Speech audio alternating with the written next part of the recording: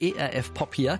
Ganz frisch, erst diesen Monat bei uns eingetroffen, ist das neue Album von Jervis, Campbell. Onward and Upward heißt es. Klingt ziemlich besonders und ist darum auch ein perfekter Kandidat fürs Album der Woche. Miri Langenbach sagt euch mehr zum Künstler. Jervis kommt ursprünglich aus Charlotte, South Carolina und hat vor 5 Jahren dort an der Uni in Wirtschaftsinformatik abgeschlossen. Schon zu seiner Zeit an der Flagler Business School hat er sich musikalisch in einer Band betätigt und ist dann nach seinem Abschluss nach Nashville, Tennessee gegangen, um seiner Musikleidenschaft weiter zu frönen. Dort hat er auch seine heutige Frau Nancy getroffen. Sie teilt seine Liebe zur Musik und für Jesus. Und da leben die beiden nun vor sich hin und machen gemeinsam Musik. Nancy ist auf Jervis' Album in den Backing Vocals zu hören.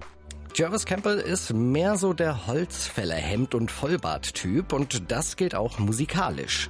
Alles, was er macht, ist erst einmal gitarrenbasiert, wovon auch alle profitieren, die Lieder nachspielen wollen. Jervis Campbell veröffentlicht nämlich Text und Akkorde seiner Lieder auf seiner Webseite. Die Musik verbindet die Southern Rock- und Gospelmusik seiner Kindheit mit einem modernen R&B-Pop-Sound. Diesen Monat tourt Jervis Campbell durch den Osten der USA.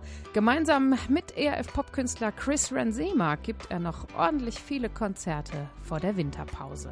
Und wie das dann dort klingt, hört ihr jetzt ebenfalls hier. Wir spielen für euch vom Album der Woche Onward and Upward. Make your move. Hier ist Jervis Campbell. You say